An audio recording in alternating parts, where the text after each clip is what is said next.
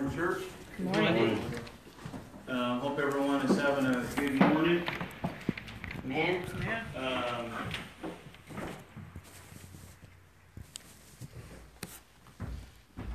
It is certainly a blessing that we have to be together here on the first day of the week as a family in God. We're all, members of the same body. Yes.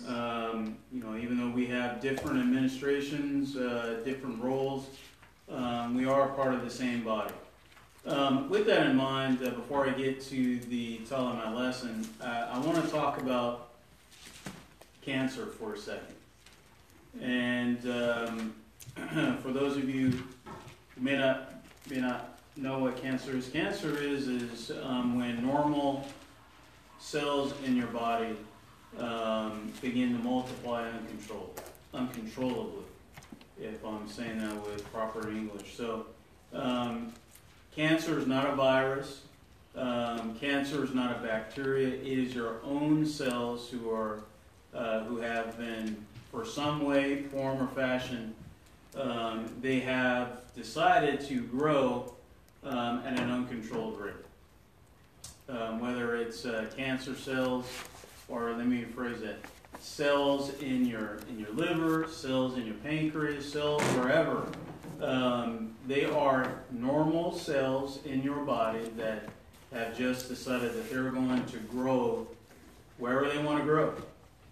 They're going to grow here, they're going to grow there. They are as if they are growing without mind of what impact it's going to create on the body at large. That's what a cancer is. And we know that the human body, when exposed to a cancer, and without addressing it, certainly if it's a cancer that is spreading to different parts of the body, it has to be stopped. Otherwise, it will kill the body. But I just want to emphasize again that cancer cells are not abnormal cells. Like I contracted cancer from somebody else. No, those are normal cells in your body. And I want to talk about that in the context of the title of my lesson, which is unity. We are members of a body.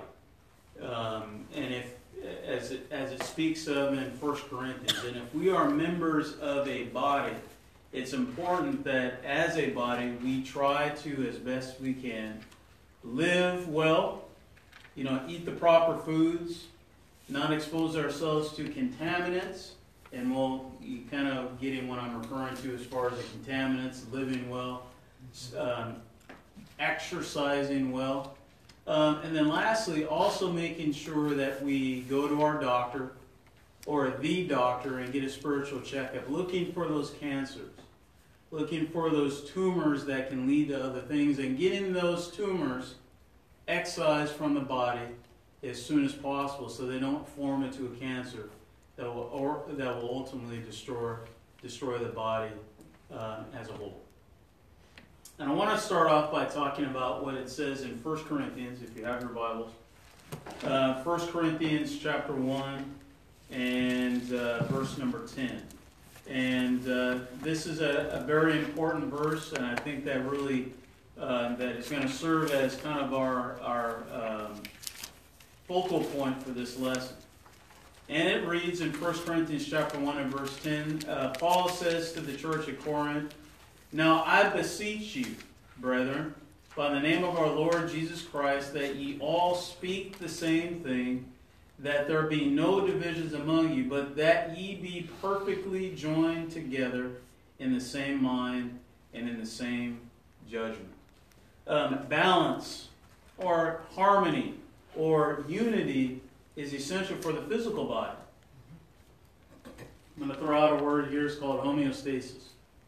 And homeostasis means that your body is always striving for harmony and balance and unity in the system.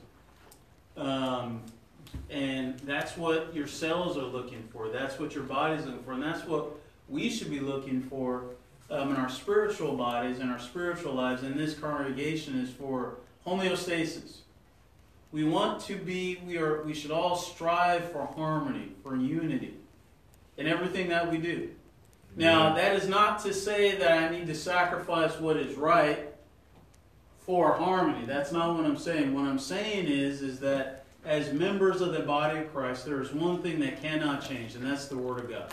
Amen. So if we look at that as a constant, that we can't compromise God and His will, or we can't compromise our decisions, in order for all of us to be harmonious and unified. But what it says here in 1 Corinthians chapter 1 and verse 10 is Paul is beseeching the brethren that they be perfectly joined together in the same mind and in the same judgment. There is a reason why he's pleading with the church at Corinth. And he's not just saying, I plead with you in the name of Paul. He says, I'm pleading with you in the name of the Lord Jesus Christ, that the congregations of the churches of God be perfectly joined together in the same mind and the same judgment. It is absolutely critical that we do that. If you have your Bibles, turn to the book of Ephesians. And then we'll look at a few consequences of when this doesn't happen. In Ephesians chapter 4, there's one verse that I think it's mentioned a lot. I certainly have talked about it before, but one that maybe we skip over a little bit. Maybe we don't put as much emphasis on. It says in verse number 4 of Ephesians chapter 4, there is one body and one Spirit, even as ye are called in one hope of your calling. There's only one body. Meaning there can't be two bodies or three bodies. There's only one body, there's only one family, there's only one church that God calls His own. So if we as a congregation, as a group of congregations, even here in Merced, California, if we are not perfectly joined in the same mind and the same judgment, we are not a part of the same body. We can't possibly be. That's the reason why Paul wrote 2 letters to the church at Corinth about this topic. He says, it's commonly reported that there's divisions amongst you. Some are part of the body of Paul. Some are part of the camp of Apollos. Some of Peter. Some of Jesus Christ. He said, in the body, in the church of Christ, it should not be that way. As a matter of fact, he says, I'm thankful I've only baptized a few of y'all. Right? We need to all be under the same banner. Amen. And to be under the same banner means that we need to be of the same mind and the same judgment. Amen. Ephesians chapter 4, continuing on in verse number 11, Paul, in his letter to the church at Ephesus, he says, Christ, God, gave some apostles, and some prophets, and some evangelists, and some pastors and teachers. Why did he do that? I want to talk about who these people are. Apostles, prophets, evangelists, pastors, and teachers. Who are they? What purpose do they serve? Well, we know in the Scripture that when Paul told Titus to go to the island of Crete, what did he tell him? He said, I want you to go to all these various places, and I want you to establish congregations and ordain elders to lead these congregations. We know what it says in the book of Hebrews that not the book of Hebrews, but in Titus as well, that says that an elder that leads his flock or is a shepherd of his flock, it's not that the flock is his, but Christ has given him his flock to shepherd. You know, the elder who serves well is worthy of double honor. You know, these apostles, these elders, these prophets, evangelists, pastors, and teachers, are they not leaders of a flock or a family or a congregation? They're shepherds. We know that Christ has given them the job to be shepherds of his flock here on this planet, on this side of life. They're leading the various congregations of the Church of Christ in the way that they should go. That's the reason why Christ gave some apostles, some pastors, some teachers to be spiritual leaders. You know, to steer congregations away from dangerous spots, to keep congregations together in the bond of unity. It goes on to say here in verse number 12, for the perfecting of the saints. That's why he did that. For the work of the ministry, for the edifying of the body of Christ, till we all come in unity of the faith and of the knowledge of the Son of God, unto a perfect man, unto the measure of the stature of the fullness of Christ. The role of these various men in the congregations is to, as it says in verse number 12, is to edify the body of Christ till the body gets to a point where they are all of the same mind and the same judgment. They are come together in the unity of the faith. They all have the same faith. And not so much the same faith, but they're all practicing the same things. They all think the same way. It goes on to say in verse 14, because there's a colon at the end of verse 13. What does he mean by that? It says, that we henceforth be no more children, tossed to and fro and carried about with every wind of doctrine, by the sleight of men and the cunning craftiness, whereby they lie in wait to deceive. But speaking the truth in love may grow up into him in all things, which is the head, even Christ. Verse 16. Again, here's where we get this fitly joined together, or joined together phrase. Again, in verse 16 it says, for whom the whole body fitly joined together and compacted by that which every joint supplieth, according to the effectual working in the measure of every part, maketh increase of the body unto the edifying of itself in love. And, you know, there's a lot that's spoken of there, so I'll break it down just briefly.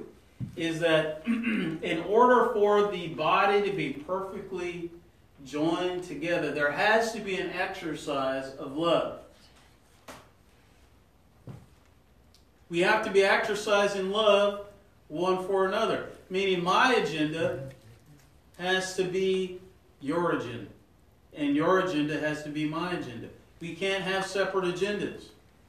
We talked a couple Sundays ago, it is a darn shame. It is against the will of God that there's a white congregation across town, there's a black congregation here, and then there's another Hispanic congregation over there. It sounds like we all have different agendas. If the white folk are over here, the black folk are here, and the Hispanic folk are over there. Amen. Does that give the impression that we're fitly joined together in the same mind and the same judgment? Are we the same family? That would be like me having if I adopted a white child, a black child, and a Hispanic child, right? And me being, having my wife and I being African American, or in this example, let's just say black. They're all my kids, but this one is really my kid because they look like me. The other two, they're just hanger-ons. That's not the way God wants it. That's not the way God views His children to begin with. So what the Scripture is telling us here is that there has to be an exercise in love. And as it says in the last part, maketh increase of the body unto the edifying of itself in love. If we have different agendas, if we separate ourselves, one of the things that we're saying is that I'm better than you, or you're different than me.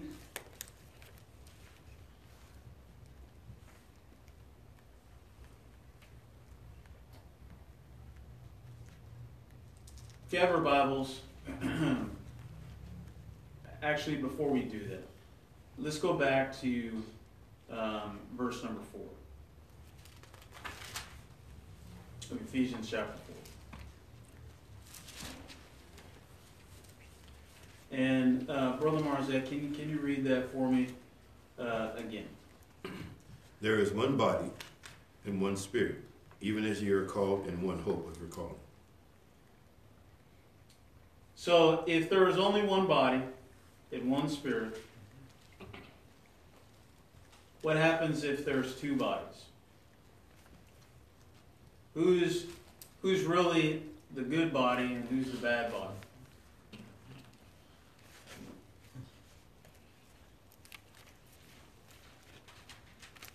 How do you answer that question? I mean, if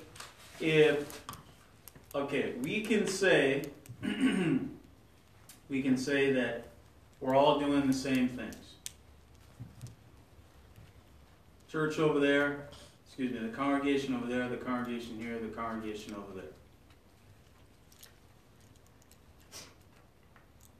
If, in fact, we are fooling ourselves that the only reason why I worship here and not over there is because they're doing things the wrong way and we're doing things the right way. Who's the one body and who's the other body? So that's a legitimate question, right? I mean, if there's one body, then we should all be worshiping together. But if we can't worship together, then there's not one body. There's three bodies here in Merced. Now, some people will say, Thomas, what are you saying? You're saying that there should only be one congregation in every town? I'm not saying that. That's not what I'm saying. What I'm saying is, why not? Why can't there be one congregation in every town? Okay, I could see that we're in a town like Los Angeles where it would probably be unmanageable. Okay, I get it. But why not? I mean, did Christ put a max or a min on the size of every congregation of the Church of Christ? If we're all one body, there's millions of members of the body of the Church of Christ. Why aren't there just one congregation in the United States of America? Why not? Why not?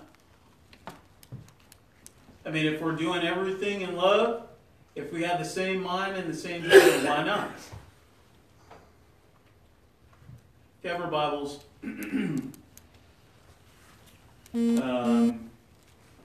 let's go to the book of Zechariah.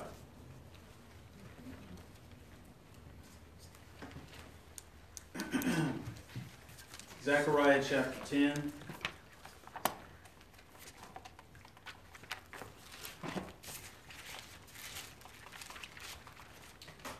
I'm trying to find a verse that just came into my head. I apologize. Just give me a few moments. And I think it's fitting. I just didn't note it. The lesson this morning. I want to start off before we go into Zechariah by first talking about just some backdrops, and this is actually in Zechariah chapter 11. My apologies. Zechariah was a prophet of God during the beginning of the Babylonian captivity. And what we need to understand when we talk about Babylonian captivity is about the story of King Hezekiah. And I've mentioned to you this before, that King Hezekiah was scared or a fear of being conquered by the Philistines. So what he did is he sent an ambassador over to Egypt seeking their assistance. Egypt said they wouldn't help. So he sent an ambassador, or he heard that the king of Babylon was passing through the area. So he sent an ambassador over to the king of Babylon, hoping to develop an alliance with the Babylonian king, so that if the Philistines came over to invade, he could rely on the Babylonians to assist him. Well, the Babylonian ambassador came and he saw all of the beauty that was Israel. And he went and reported it back to the emperor of the Babylonians and said, hey, these guys are weak. They have a bunch of great stuff. I think it would be in our best interest to go over there and conquer them. So instead of the Philistines, the Babylonians conquered the nations of Israel and Judah. Judah later on. And they were in Babylonian captivity, I believe, for 70 years, something along those lines. In any case, Zechariah, as he's talking, prophesying to the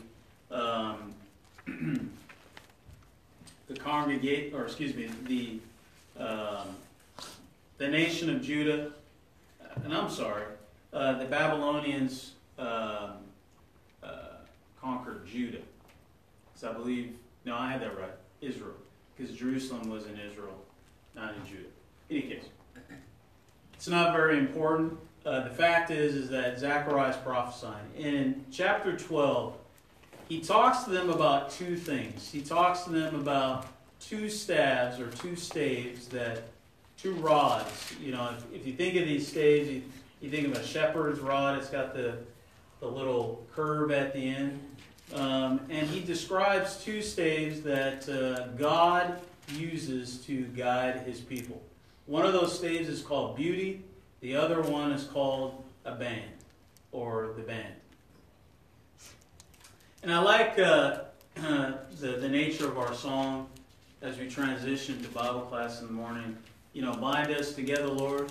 Bind us together with chains that cannot be broken.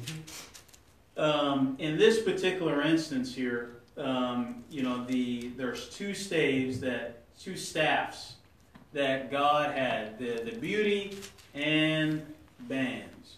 And he used these two staffs to guide his people. He used these two staffs as a means of protecting his people from the wolves. Why does a shepherd have a staff? It's not necessarily for him to lean on when he's bored. It's a weapon of defense. If there's a wolf, if there's anything that he needs to do to stave off a bear or a predator, he's going to use that staff, that long staff, to whip and whap and to move and protect his sheep. So in this particular instance, starting at verse number 7 of chapter 11, Zechariah says these words as he's prophesying, or as God is using him as his mouthpiece, rather. He says, I will feed the flock of the slaughter, even you, O poor of the flock. And I took unto me two staves, the one I called beauty, and the other I called bands, and I fed the flock. 3 shepherds also I cut off in 1 month, and my soul loathed them, and their soul also abhorred me. Then said I will not feed you. That dieth, let it die. And that is to be cut off, let it be cut off. And let the rest eat every one the flesh of another. And I took my staff, even beauty, and I cut it asunder, that I might break my covenant which I had made with all the people, and was broken in that day. And so the poor of the flock that waited upon me knew that it was the word of the Lord. And I said unto them, if ye think good, give me my price, and if not, forbear. So they weighed for my price 30 pieces of silver. And the Lord said unto me, Cast it unto the potter, a goodly price that I was prized at of them. And I took the 30 pieces of silver and cast them to the potter in the house of the Lord. Then I cut asunder mine other staff, even bands, that I might break the brotherhood between Judah and Israel. And the Lord said unto me, Take unto thee yet the instruments of a foolish shepherd. For lo, I will raise up a shepherd in that land, which shall not visit those that be cut off, neither shall seek the young one, nor heal that is broken, nor feed that standeth still, but he shall feed the flesh of the fat, and tear their claws in pieces. Woe to the idle shepherd that leaveth the flock. The sword shall be upon his arm, and upon his right eye. His arm shall be clean dried up, and his right eye shall be utterly destroyed. So, if you look at the history of the nation of Israel, you can go back and you can look at two people. The first one was Rehoboam. And again, if you're writing down notes, this can be found in First Kings. Let me flip over there real quick.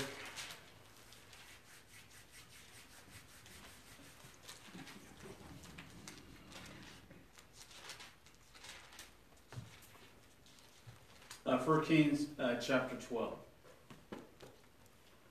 So after Solomon died, one of his sons became king. And if you read here, it says that the one that became king over Israel was Rehoboam.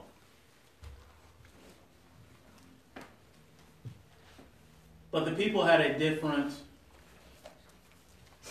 agenda. Somebody had a different agenda. Some people didn't like David and Solomon, and now Rehoboam continuing to be on the throne. So other people in Israel, they said, you know what, we like Jeroboam better because he is a military man. And we want to choose him as our leader. So at that time, the kingdom, the unified kingdom of Israel was divided into two. Rehoboam became the first king of Judah. Jeroboam became the first king of Israel. One body split into two. One body split because of two separate agendas. One body that became disconnected. And if you see what happened here in reference to what Zechariah just told us about God taking the staff of the bands and breaking them, what does he say? He said that I'll take that last staff and I'm going to utterly destroy it and break the brotherhood between Israel and Judah. There was no longer any harmony. There was no longer any unity. There was no longer any strength. And by virtue of that, God's protection, the protection of the staff of the bands, was destroyed.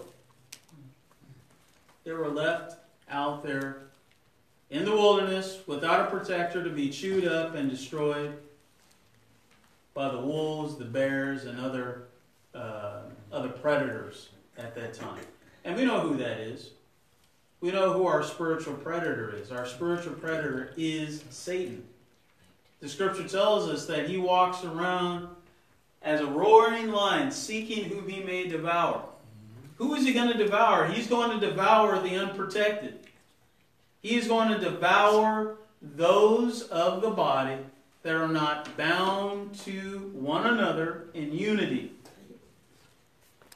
Let's talk about that for a second. Go back and look at the book of Revelation.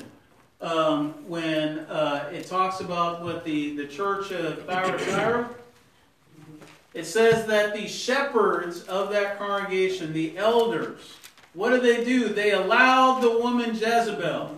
In Revelation chapter 2, verse 18, they allowed the woman Jezebel to come in and start her own agenda.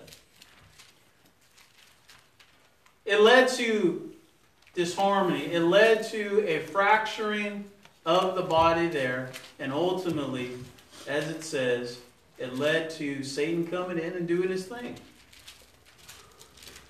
There's a reason why in 1 Corinthians the scripture tells us that a little leaven leaveneth the whole lump. If you've got a small cancer cell in the body, it's got a completely different agenda than the other cells of the body. Amen. Cancer is, if you were to talk about cancer, it's a bad word. It's an evil word. People talk about cancer like they're beating back the plague, or they're fighting against socialism or communism, right? You know, Jimmy V, he says, never give up, and again, keep fighting. And I'm messing up that phrase, but you know, people talk about their fight against cancer, and they're struggling with it. It's not necessarily. Cancer is, as I just mentioned before, your own cells who have decided that they're not going to abide by the agenda of the 99% of the body. They're going to do their own thing. They're going to grow where they want to grow at the pace that they want to grow. The body be darned. They're going to grow. They're going to push out and kill all the other healthy cells. They're going to continue to grow and grow and grow and grow until the body can't survive and it dies. They don't have the same agenda. Do you think it's a cancer here in Merced that there's 3 different congregations? We all have different agendas. Our agenda here is maybe a little different than their agenda, which is a little different than their agenda. We have a congregation that does not support orphanages, does not support evangelistical work. We have another congregation over there, right, that celebrates holidays and other things. We have another congregation who says, nope, we're not paying our preacher. We have another congregation that says, yes, we are. There's one congregation that says, yeah, we're going to pay our elders. Another congregation that says, no, we're not.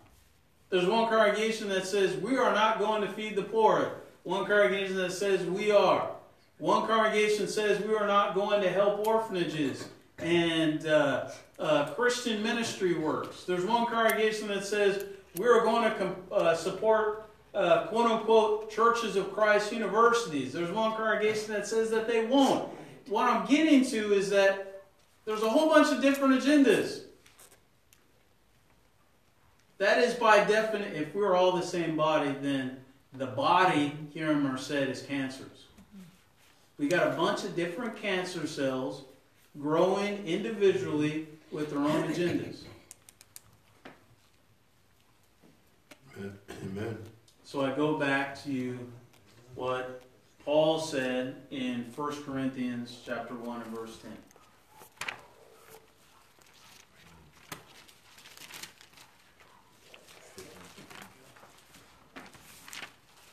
Now I beseech you, brethren, by the name of our Lord Jesus Christ, that ye all speak the same thing, that there be no divisions among you, but that ye be perfectly joined together in the same mind, in the same judgment.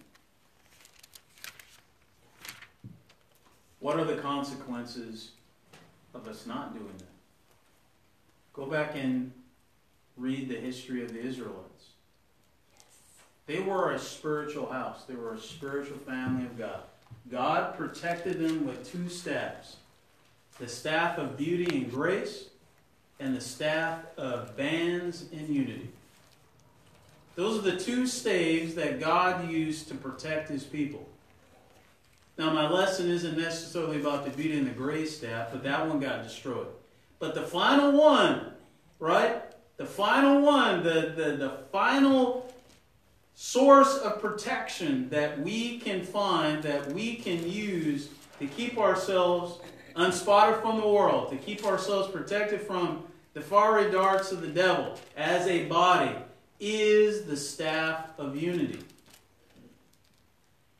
We have to be unified.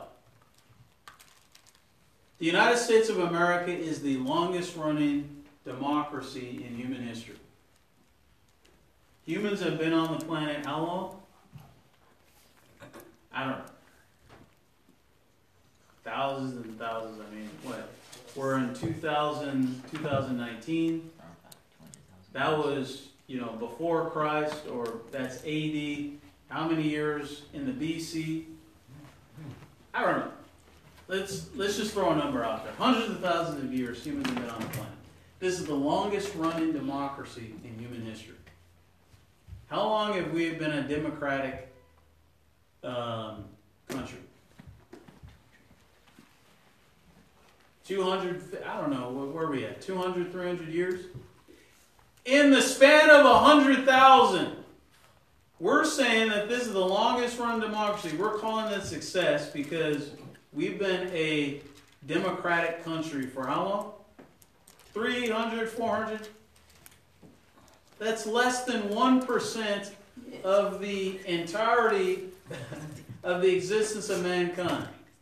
And what I'll tell you is that we will fall. There's so many agendas in this country. Yes. There's the agenda of the Democrats. There's the agenda of the Republicans. There's the agenda of the alt-left. There's the agenda of the alt-right. There's the agenda of the, of this. There's the agenda of that, the rich, the poor. There's a whole bunch of agendas.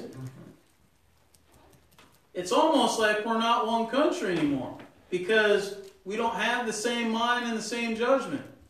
I think certain things are wrong, but others think certain things are absolutely right. You go from California to Texas. They're all in the same union. Completely different states. It's like they're different countries. They run things entirely different. Now, I would say the beauty of our democracy is that and I don't mean to go into the woods, but if you have an opportunity to read the Federalist Papers, that is the only thing that is really keeping our democracy afloat, is that we allow states certain autonomy. We allow states to run things, to handle their own budgets, etc., etc. The federal government is just there, quote unquote, to protect the interests of the body at large. However, let California say, we're gonna do our own thing. Let California as the, kids? The fifth largest,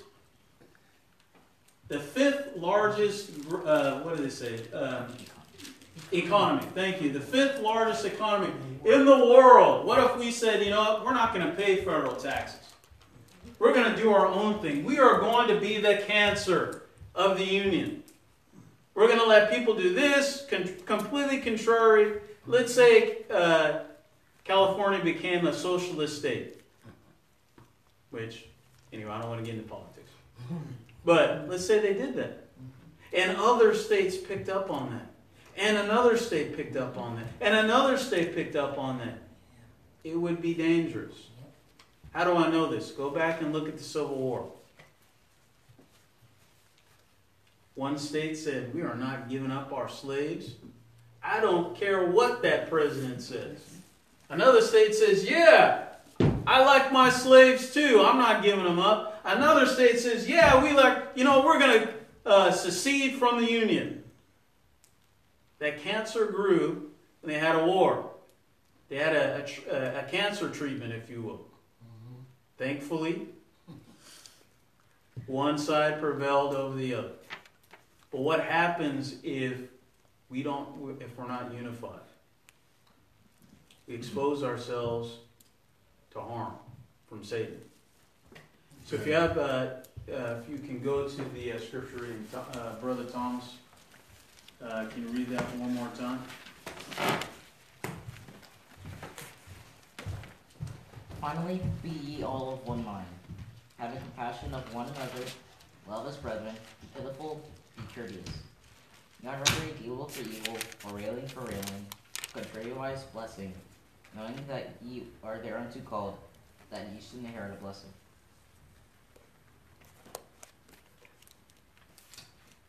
In 1 Kings chapter 12, and you don't have to flip back there, I'll read it for you, because we're almost done here. 1 Kings chapter 12, this is what it says in verse number 19. Or let's start at verse number 18. Verse number 18, it says, Then King Rehoboam sent Adoram, who was over the tribute, and all Israel stoned him with stones that he died. Therefore King Rehoboam made speed to get him up to his chariot to flee to Jerusalem.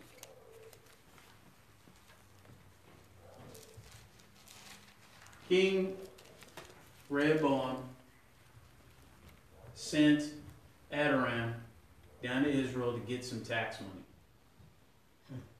I'm the new king. I'm going to send my guy down to Israel and get my money. The Israelites were like, no, we're a disenfranchised people. You haven't paid us any mind. You don't care about us. You're overly taxing us. We haven't seen y'all in forever, and here you come with your guy trying to get tribute money. So they took him and stoned him. Verse number 19, it says, So Israel rebelled against the house of David unto this day. And it came to pass, when all Israel heard that Jeroboam was come again, that they sent and called him unto the congregation and made him king over all Israel. There was none that followed the house of David, but the tribe of Judah only. You know, one of the dangers of unity is when we render evil for evil. You slap me, I slap you back. I want you to consider the reason why this congregation exists in the first place. Does anybody know the reason why this congregation begins in the first place?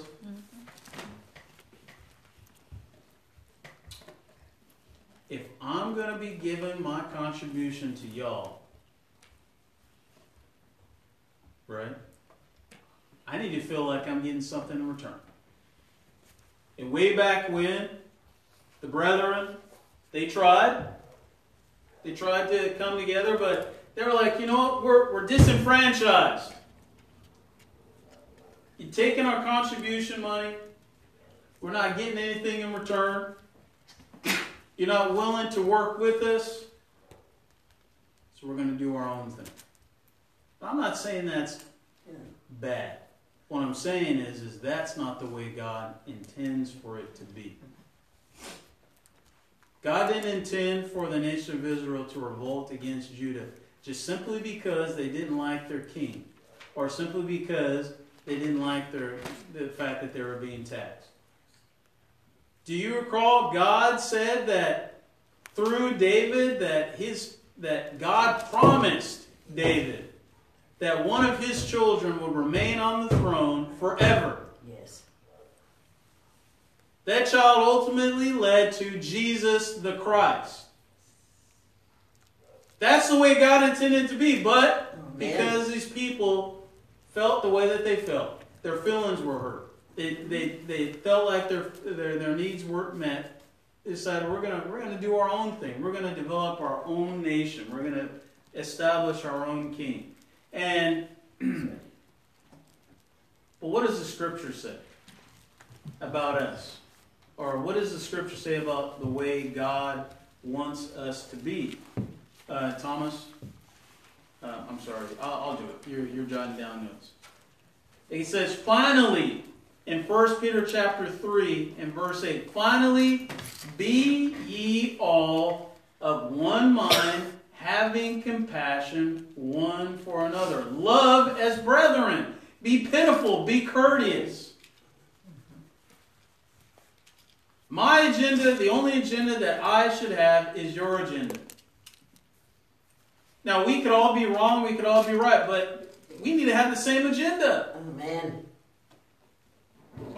You know, one of the things that I like about the congregations of the Church of Christ that my family is aligned with, they're all on the same page. Yes. Do I think that they've got it wrong? Yes. But guess what? They're all on the same page. Yes. They're stronger than we are because they're unified. Yes. We're weak because we're fractured.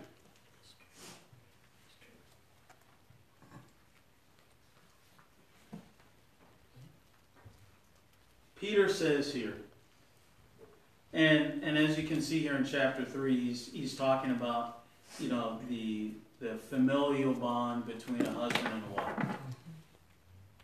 And so I'll say this to you. Can a marriage exist if the husband and wife have separate agendas? As a matter of fact, right in the book of Genesis, when Eve was created, God said, this is your woman, because she's bone of your bones and flesh of your flesh. Therefore, a man shall leave his mother and his father and is cleaved to his wife, and they twain shall become one flesh. If they're one flesh, one body, they cannot exist as a body. They cannot survive as a body if the husband and the wife have different agendas. So what must they do to remain unified? Remember we talked about it has to be an exercise in love. Yes. They have to have compassion. They have to love one another as brethren. They need to be pitiful and courteous. They need to be thinking about the interests and well-being of others. And I'm not passing judgment on this congregation, Right. on the congregation here, on the congregation over there. That's not what I'm doing. What I'm saying is that is not what God, that the current condition of things is not what God would have it to be. Amen. I find it absolutely ludicrous that every denomination on the planet Earth can get it right, but we can't. You can't be a Catholic diocese without somebody from the Catholic main office coming to this place and saying, okay, are you doing X, Y, and Z? You have to do it the way that the head guy says you have to do it. Otherwise, you can't even put the name out on your marquee. We all know what the First Baptists preach because all the First Baptists do the same thing. Right. We know what all the Jehovah's Witnesses preach because all of them do it the same way. There's not first Jehovah's Witnesses doing it this way. No, because they have a creed, they have laws, they have bylaws, they have parameters, they have all of these things as structure. Maintaining their unity as a body of the Jehovah's Witnesses, or the Latter-day Saints, or the Catholics, or the Presbyterians. But when it comes to the Church of Christ,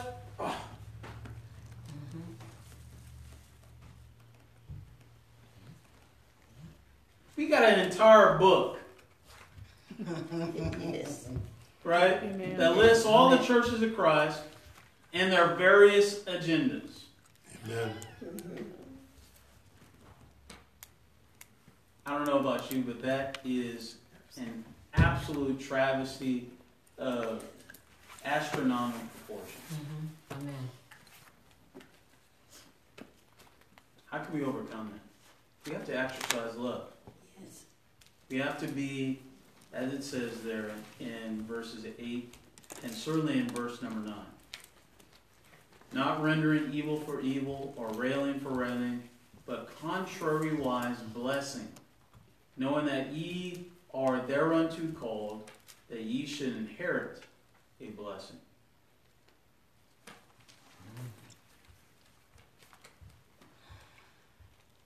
Somebody got upset with the congregation over here and say, fine, I'm leaving. And I'm taking this portion of the congregation with me. We're going to do our thing over here. Would you ever see somebody as Jehovah's Witnesses doing that? It wouldn't happen. You know what? Here's what. They've got a panel of elders. And these panel of elders, they make the decision on what is right, what is wrong. You can't do that. As a matter of fact, if you even try to do that, the shepherds of those flocks will say, boop. And not just boop, you can't communicate or conversate with any other congregation of our type in the world because we have rejected you entirely. So what do people do? You best believe they toe the line. Yes. They want that protection. They want that unity. They want that fellowship. I'm not stepping out. I'm staying in.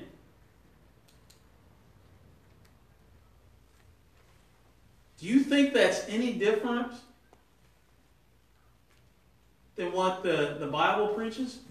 Okay, yes. I'm not talking about having an eldership, a panel. But the Bible says that we need to be perfectly joined together in the same mind and the same judgment.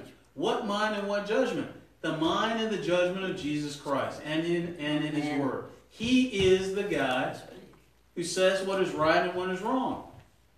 We talked about people being disfellowship with and going over to another congregation. Why is that? That shouldn't be the way that it should be. Amen. If you've been disfellowship with one, you're disfellowship from all. Right. Why can't we get it right? Do we need a leader? Do we need to have a central organization in order to do this?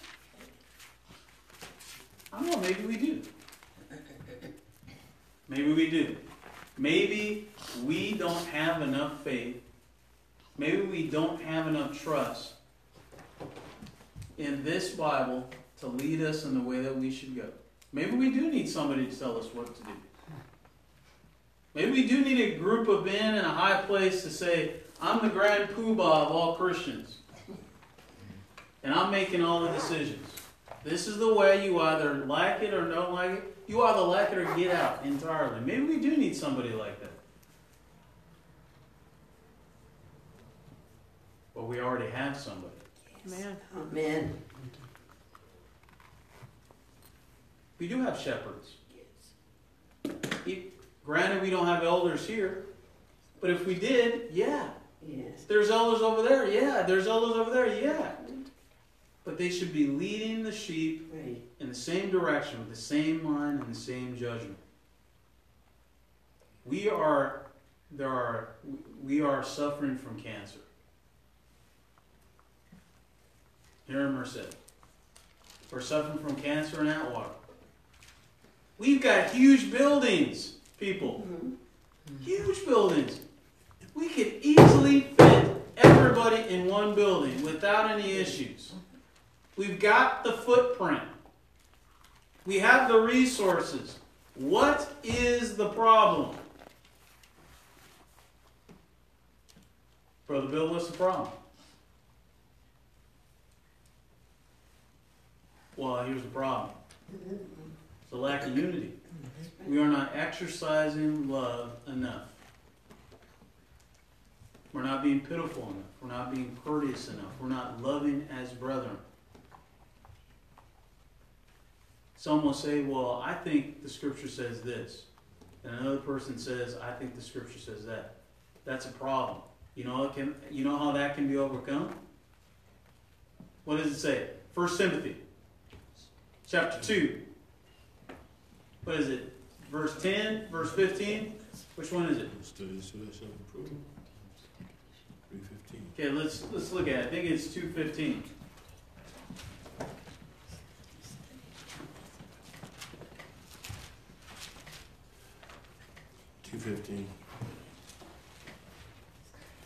Can you read that? Study to show thyself approved unto God, a workman that needeth not to be ashamed, rightly dividing the word of truth. That's 2 Timothy 2:15. Yeah, excuse me, 2 Timothy 2. I'm 2 sorry. Timothy 2:15. I'm sorry, brother. What does Hebrews 10:25 say? No, don't forsake the assembly. Okay, let's go back and read it. Let's go back and read it. Hebrews 10:25. What does that say? Brother Bill can probably say it from memory. Not forsaking themselves, not forsaking the assembling of ourselves together, as a matter of some is, but exhorting one another, and so much more. Thank you. I think the scripture says this, you think the scripture says that. That's a problem. How can that be overcome? Studying in what? Studying and assembling ourselves together. We will never be the same mind and the same judgment if we don't get together on a regular basis for study. We'll always be fractured. Amen. We'll never be on the same page if we don't sit and talk and study. Now, it can't be, it can't be just me talking off the top of my head. Okay, you think that way. Show me the evidence in the scripture. Show me the book, the book, chapter, and verse. Okay? If it fits, if those verses in the context that you are saying what you're saying, if that is what the scripture says, then there's not an issue of you're right and you're wrong. It's we all understand it the same way. Yes. We don't even do that.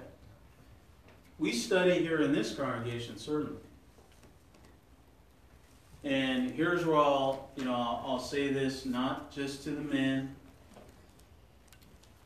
not just to myself, but for all of us. We're giving this lesson, but what are we going to do with it? Amen. We study. We do a lot of studying Yes. here at the corner of 4th and P. Are we sharing that knowledge with our brethren in other congregations? Are we around them enough?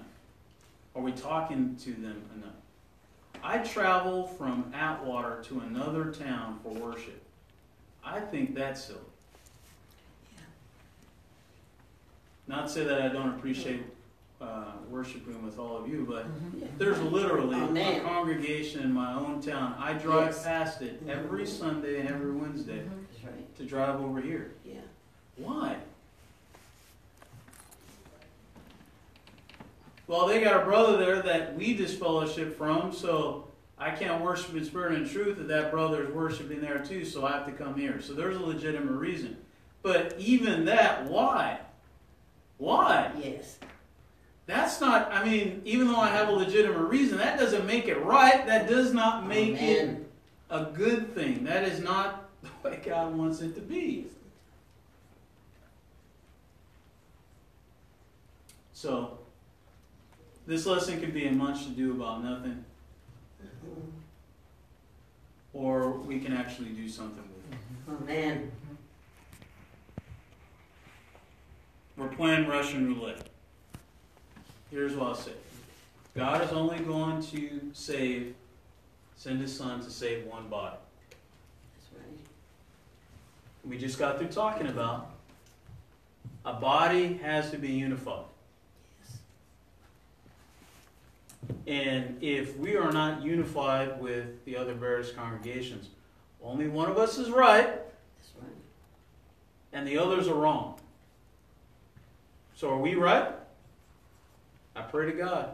I pray to God that we're the right, Yes. because if we're not, we're all in trouble. Yes. Somebody's got to be doing it right. And if we're all doing it right, then shame on everyone in this room, because we should be worshiping with Him. Yes. We should close the building right now and go worship with Him. But I know what you're saying. You're thinking, no, that's not right. I can't worship in spirit and in truth with these other congregations because they do some things contrary to the will of God, is what we think. What do they think about us? They're thinking the same thing, right? I can't worship with them because they are doing things differently than what, contrary to the will of God. Yes. Right, we had a brother who was worshiping with us for many years, and once we told him we don't believe in certain things, what did he say? He said, well, if that's the case, if you think I'm a